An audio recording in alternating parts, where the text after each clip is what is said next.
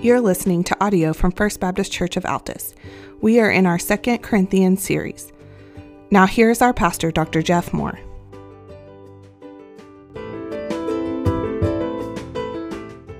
If you got your Bibles this morning, let's go back to 2 Corinthians. We're going to finish up the end of chapter 2 and slip over into chapter 3. I think there's a continuation of thought there. Remember, Paul's relationship with the Corinthians was an interesting one.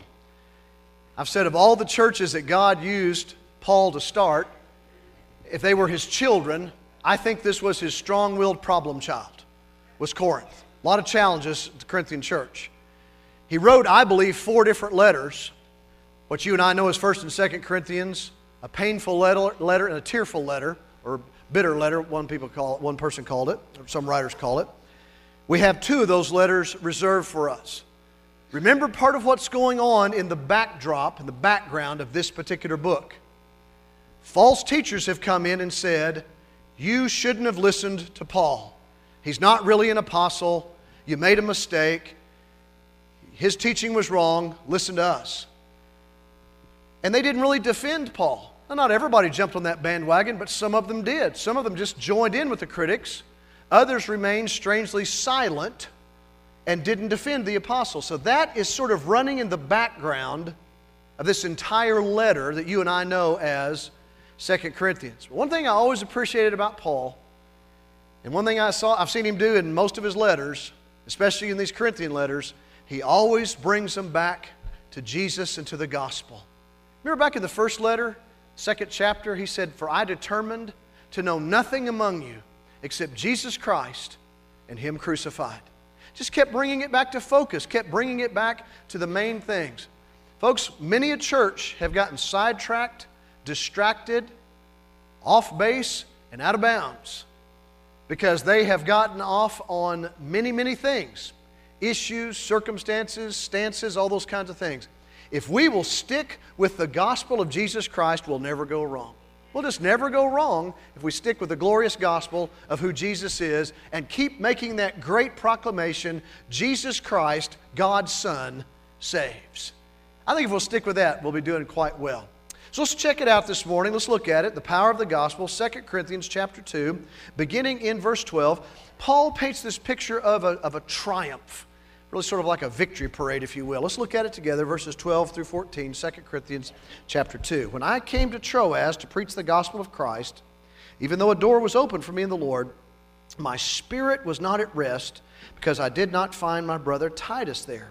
So I took leave of them and went on to Macedonia. But thanks be to God, who in Christ always leads us in triumphal procession, and through us spreads the fragrance of the knowledge of Him everywhere. Now, 12 and 13, I just want to briefly point something out to you. Paul, I don't know about you, I tend to do this. I look at men like Paul, Peter, Moses in the Old Testament, Abraham. I have a tendency to put them on such a pedestal, I forget sometimes they were just human like me and you. Such heroes of the faith, so many powerful testimonies and stories. If you pay attention to what Paul is saying there, Paul is saying, I was going about my business, but I was so worried about Titus, I was distracted. A couple of weeks ago when I preached to you, if you remember, Paul talked about being so distressed even to the point of death. Thought his life was over.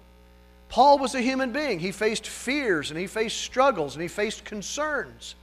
And he's simply showing us his humanity in what he wrote to these different churches, in these letters that he wrote.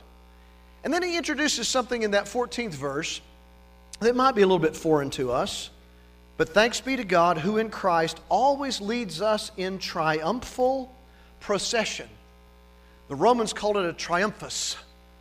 Think about those ancient days when they would go out and fight against another group, another city, another army, and they would win. They would capture the surviving members of that army and they would march them back to their home city and parade them around in front of everybody, and they would become their slaves. And that triumphal entry, that triumphal marching around was a way of showing the victory, that we won, our side won. And those prisoners were really sort of spoils of war, if you will, brought in a triumphus. Well, Paul uses that picture to say that God, through Christ, marches us around in a triumphal procession. We are products and spoils of war, if you will. We're trophies of His grace. Now think about that with me for a minute. What? No, you're not. You're not your own. You were bought with a price. We belong to Him now. He's our Lord. He's our Savior. He is our Master. We answer to Him. He laid down His very life for us. And so now, just like a conquering general coming back to the city with these people that he had conquered and marching them through the city streets and saying, look at what I've got, Jesus, in a sense, marches us around, so to speak, and says, look at the change in these lives. Now, I want to remind us of some things this morning. First and foremost, ladies and gentlemen, the greatest decision that anybody can ever make is to trust Jesus Christ as Savior and Lord of their soul. That's it.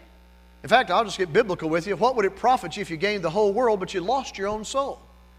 You'd gain nothing. You've got to have Jesus. And in a world full of darkness and confusion right now, let me be clear. Jesus made a very clear statement. He said of Himself, He said, I am the way, I'm the truth, I'm the life. No one comes to the Father but through me. Jesus is the only way. So either He was telling us the truth or He was lying to us. Either He was right or He was wrong. Either He was delusioned and mistaken or He was exactly what He said He was. I choose to believe that He was telling us the truth. I choose to believe that He was right. I choose to believe this morning that Jesus Christ is the only way. Now here's the good news. The Bible says, whosoever will call upon the name of the Lord will be saved. It's not an exclusive club. God invites anyone, whosoever would. Anyone and everyone. If you recognize that you need salvation, you cannot save yourself. Most of us, if we get honest, we don't even live up to our own standards, do we? You ever disappoint yourself? You ever get mad at yourself? We all do it, don't we? Well, we don't measure up to God's perfect and holy standard. There is a great gulf fixed between us, and all of our righteousness and all of our efforts and all of our checking the proverbial boxes and going through the motions cannot and will not bridge that gap. But there is a cross of Jesus, there's an empty tomb, there's a relationship with the Son of God. Through Jesus, now that great gulf is bridged, and now we call Him Abba Father.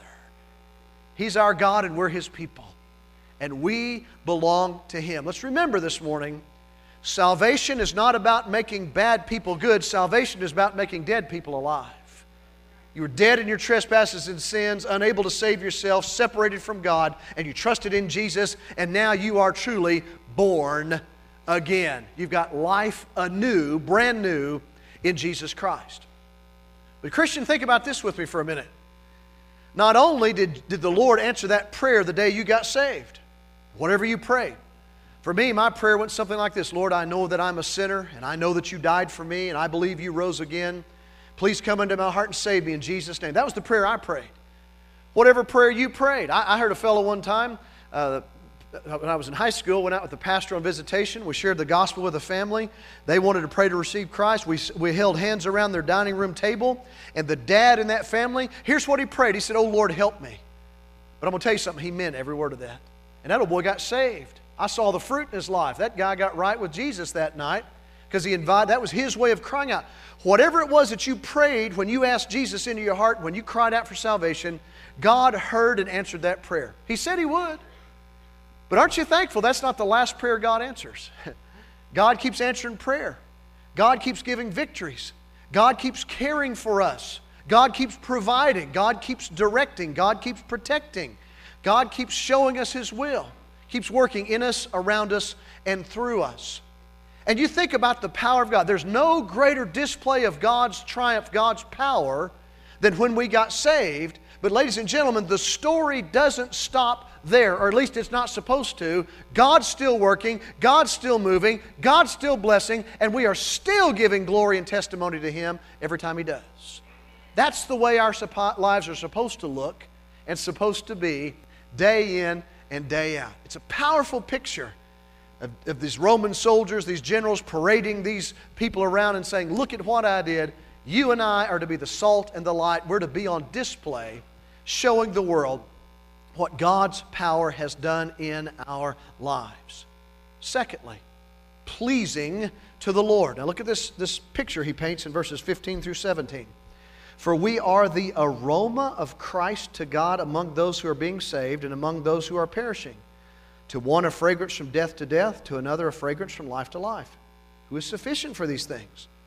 For we are not, like so many, peddlers of God's word, but as men of sincerity, as commissioned by God in the sight of God, we speak in Christ. Now, what Paul does is he takes, I think, an Old Testament picture. Remember in the Old Testament, the idea of the sacrifices? They would take the animals to the priest at the temple. Those animals that he prescribed through Moses, what that was supposed to look like and what that was supposed to happen. And then those sacrifices would be made and placed on the altar, and there would be a burnt offering. Well, it doesn't take much to figure out as an offering is being burned up before the Lord. The smoke is rising, the scent of that, the smell of that, the aroma of that is rising up to God. Several times in the Old Testament, in reference to that scene, God described it as a pleasing aroma to Him. That He recognized that those animals being offered up in sacrifice to Him were a blessing, they were pleasing to Him, they were done for Him. And let's remember something. Sacrifice doesn't mean you give out of the abundance or out of what's left over. Sacrifice means that it really costs you something. Remember that scene in the temple when Jesus is there with the disciples and all these people are coming by and putting their offerings in, and a little widow lady puts in 2 of the smallest coins in their coinage in that day, 2 little mites. They were just fractions of a penny. And if you've ever been over there, you can get replicas of those things. If you go to Israel, there are local businessmen who believe with all of their heart you flew to their country just to buy those things from them. When you get off the bus there, I promise you they're there. And they have replicas. You can buy a whole bag of those things for just a few bucks, but they're the tiniest little, I don't know, even smaller around than a pencil, the littlest, tiniest little things you've ever seen. But this widow goes over there to the offering and puts those in, and Jesus, of all those people that made offering that day, she's the only one that Jesus pointed out.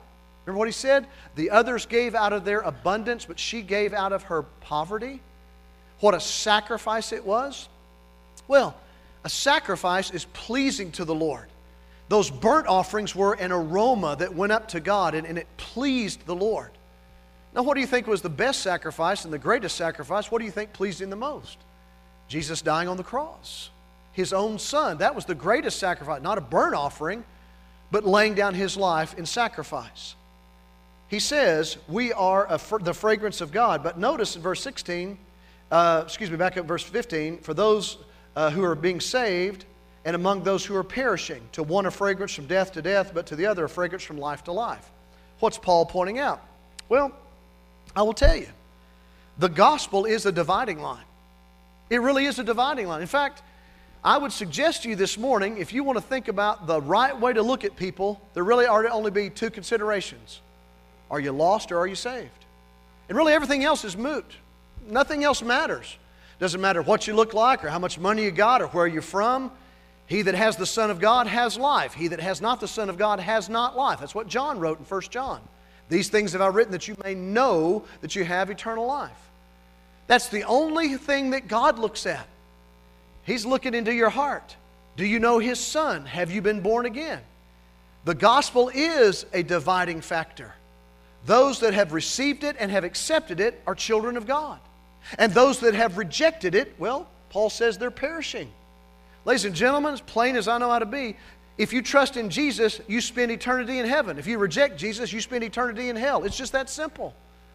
But again, the good news is, He would that none would perish, but that all would come to repentance, and He offers the gift to whosoever will call upon the name of the Lord. God's not being unfair in that whole scenario. God's offer is available to anyone and everyone. It's a choice that you and I must make, to accept it or to reject it. And so it's a pleasing aroma to the Lord, and it is, everybody else sees that, and everybody else recognizes that. Now notice what he says at the end about His own ministry in verse 17. Well, the end of verse 16 asks a rhetorical question. Who is sufficient for these things? And the answer expects the question expects the answer, no one is. So how does he answer it? Well, he says, we're not like so many peddlers of God's Word. Now, I think you know what that means already. Not long ago, a year or two ago, time gets away, some gentleman, some of you could probably tell me his name, and I don't want to know it, but some fella went on television and said that God told him he needed a new $65 million jet so that he could go around and tell people about Jesus. Now here's what I thought. I've been to lots of airports. You know what? They got jets running out their ears at every one of those places. You go down to DFW, there's more jets than you can shake a stick at. And they'll sell you a seat, just one seat on that thing. And it's pretty expensive, but it's not $65 million expensive to go climb onto one of those airplanes and fly somewhere to go tell people about Jesus. In other words, the absence of a $65 million jet was not preventing this brother from going out and doing the work of the Lord to share the gospel. But he went on television and said, I've got to have a new jet for $65 million. You all remember Oral Roberts? You remember that name? What was it he said several years ago? Now, if they didn't raise, was it $4 million? God was going to kill him. Well, what does that even mean? Why would you say that? But he goes on television and says, we've got to raise $4 million or God's going to, take me out. Well, okay, let me just say as one who's been in the pulpit for 30-something years, don't make your people that offer. Don't do that. Because some of them are going, you know what? First of all, ain't got $4 million, and let's just see what happens. Let's just see if he's really a prophet of God. What's the downside here? Okay, be careful about that. Peddlers of God's Word, taking advantage of people in the name of preaching, in the name of the gospel, in the name of God's message, trying to gain personally out of that deal. You understand the idea. You remember what Jesus did when he went into the temple? My Father's house is to be a house of prayer, but you've turned it into a den of robbers, and he overturned the tables and drove them out. Not God's plan for this deal. Paul says we're not like those peddlers of God's Word, but we're men of sincerity. Now notice that language, commissioned by God, in the sight of God. And we speak in Christ. In Christ. And there's that picture of, really I think of agency. Where does the power come from? Where does the strength come from? Where does the glory come from? It comes from Jesus. It's not Paul's cleverness or Paul's education or Paul's personality or Paul's charisma that gave power to it. Ladies and gentlemen, you can have the most charismatic and polished person stand up and give a speech, but if the Holy Spirit of God's not moving, it's just a speech. Only God can move through a message and change somebody's heart. And by the way, that's not only true for the guy preaching in the pulpit on Sunday, that's true when you and I are talking to a lost friend or praying with someone who's hurting, or ministering to a neighbor who's going through a rough patch. Whatever it is that we're doing in the name of the Lord for the glory of the Lord in obedience to the Lord, the Holy Spirit must empower that activity, or it's just simply not going to work. We're going to go through the motions, we might say a few good things, but there's not going to be any power in it. So Paul wants them to understand, as they're criticizing him, as they're joining in with the false teachers and saying, yeah, Paul's no good, he wants them to understand, look, we are here to please the Lord, and when we're pleasing to the Lord, God blesses it. And oh, by the way, how do we please the Lord? In Christ. That's where our power comes from. Now, Christian, what do you think your spiritual life is all about, your Christian life is all about? You know, a whole lot of people think, well, I'm going to heaven when I die. Yes, you are, Christian. Well, it's about my sins being forgiven. Yes, your sins are forgiven. It's about the blessings God gives me. Yes, you're a blessed person if you're a child of God. But ladies and gentlemen, God did not save us just for those things. God saved us to glorify Him and to serve Him and to honor Him and to obey Him, to be pleasing to the Lord. Like that aroma of that burnt offering at the temple in Jerusalem in the days of old, rising up to the heaven and God smiling and being pleased, so our lives should be that way every day, that God looks upon our lives and smiles and says, good job, son, good job, daughter, I'm proud of you. That's the way that it's supposed to be. God didn't save us just to sit back and soak it up and wait for glory to come. God saved us to honor Him, serve Him, obey Him, to glorify Him, to be pleasing to Him. And Christians, hear me. The world in which we're living today, it's getting harder and harder and harder to be a committed, devoted, Bible-believing Christian in this dark and dying world out there. But hear my heart this morning, hear the truth this morning. Your calling is to glorify God, not to try to win people's approval. And a lot of Christians compromise their faith in trying to, gain approval, gain acceptance, going along with the crowd. I promise you, when you and I get to glory, it's not going to be how many likes we got or how many votes we got. We're going to face the God of the universe, and none of that's going to matter. What is going to matter is how we served Him and how we obeyed Him. Pleasing to the Lord. Don't be afraid and don't be ashamed. You've got the greater victory. You've got the greater power in your life, the Lord Jesus Christ. And then he talks about, I call it letter of recommendation because that's what the Bible talks about. But let's look at it. Chapter 3, verses 1 through 3. Are we beginning to commend ourselves again? Or do we need, as some do, letters of recommendation to you or from you? You yourselves are our letter of recommendation, written on our hearts to be known and read by all.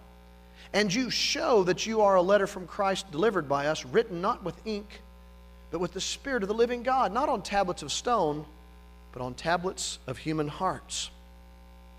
Now you see some of that backdrop kind of coming into the foreground here. And those questions that he asks at the beginning of that chapter all expect a negative answer. Again, in the Greek language, you can rearrange the sentence order, and by the way you rearrange it, it's perfectly proper and acceptable. In fact, it's expected. And basically, it's something like this. We don't need to commend ourselves to you again, do we? No, we don't. We don't need letters of recommendation to you or from you, do we? No, we don't. It has that sort of expectation of a negative response. Paul's saying, we've already proven ourselves. And here's maybe some of the line of logic going on here. Okay, Corinthians, you're criticizing me, Paul, and the others who ministered to you, but you accepted the message we preached to you, made a difference in your lives. You're proclaiming it every Sunday. You're preaching it, teaching it, and singing about it.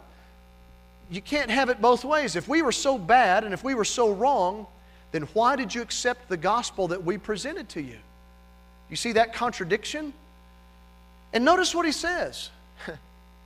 Well, let me back up for a minute. You think about this with me for a minute.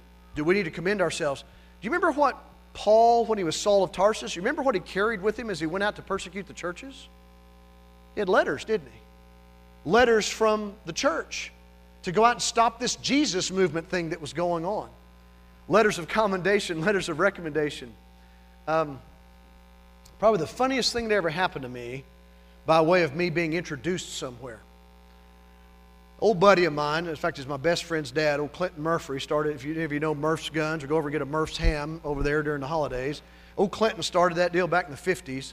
He and my dad were big buddies, and Craig and I grew up together. We're still good friends to this day.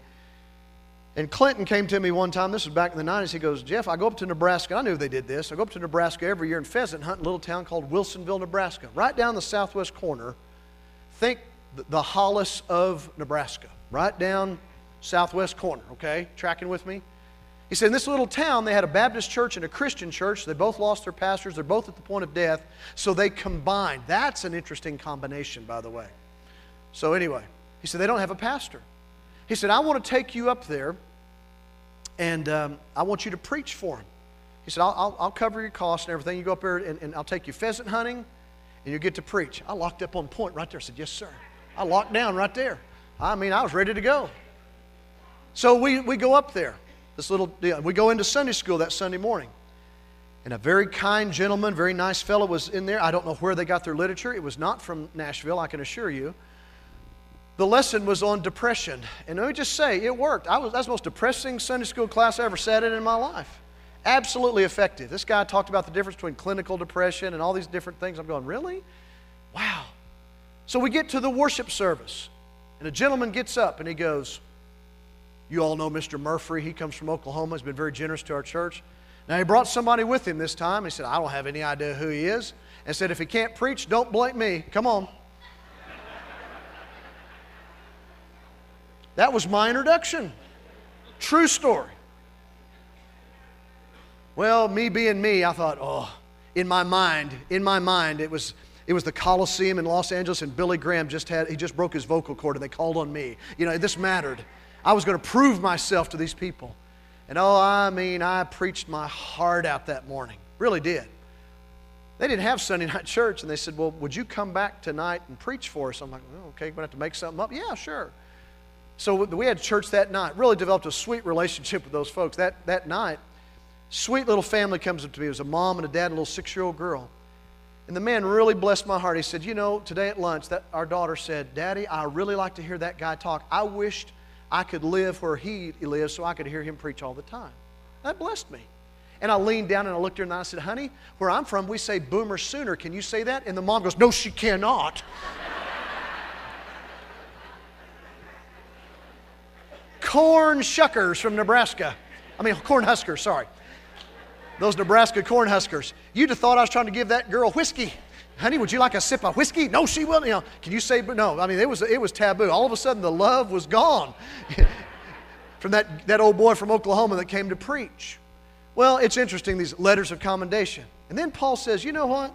I don't need something written on paper. He said, Corinthians, you are our letters of recommendation. Your changed lives testify to the power of the gospel. Didn't the gospel change your life, Christian? Did it make a difference in you? Changed your outlook, changed your perspective, changed how you see people and see life and see the today and tomorrow and the future? It changes everything about us. Think about that evangelist I heard years ago back in the 70s. He talked about, he said, every church I went to, they wanted to show me those silly trophy rooms. And somewhere in the church there would be this room full of cabinets, full of shelves with all of these plastic and wood trophies from softball and volleyball and basketball. And he said, yeah, I'd always be kind and polite. I was their guest. Okay, going to show me your trophy room. Great. Went to a church. The preacher said, you want to see our trophy room? Sure. He said, I was so pleasantly surprised. Walked into this room, and on the wall were photographs of people they'd led to Christ and baptized. And he said, this is our trophy room to the glory of God. It's the best trophy room I ever heard about, right there. Do you realize, Christian, you and I are trophies of God's grace. Living testimonies that there is a God, that God makes a difference in us, that He is real, that Christ has saved us, that the power and presence and Spirit of God dwells inside of us and leads us and helps us and comforts us and directs us and all those glorious things. Do you realize what an opportunity is ours to be the salt and to be the light? That the greatest witness, the greatest testimony can be your changed life lived out faithfully in front of somebody else who desperately needs that same change in his or her life. Oh, there's power in the gospel, isn't there? Power in the gospel. Do you know Jesus this morning? Have you been saved? I didn't ask if you're a church member. Didn't ask if you've been in the water. I'm asking you, do you know Jesus this morning as your Savior and Lord? And if you know Jesus this morning as your Savior and Lord, do other people know that about you? Can they see it? Can they hear it? Let's pray together. Father, I thank you so much for the power of the gospel to change a heart, to change a life, to give comfort, strength, and direction day by day. Father, thank you today for those who know Jesus, who've been born again, have had that radical change take place.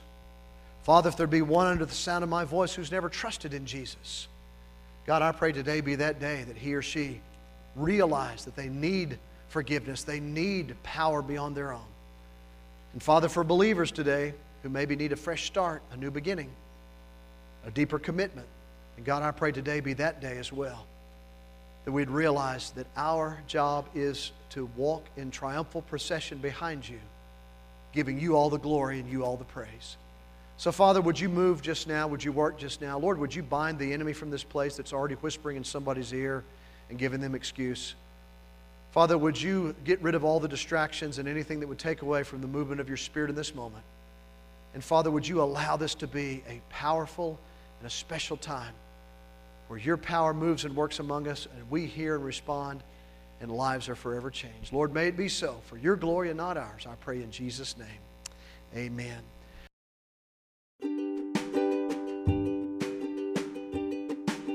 Thanks for listening to FBC Altus Podcast.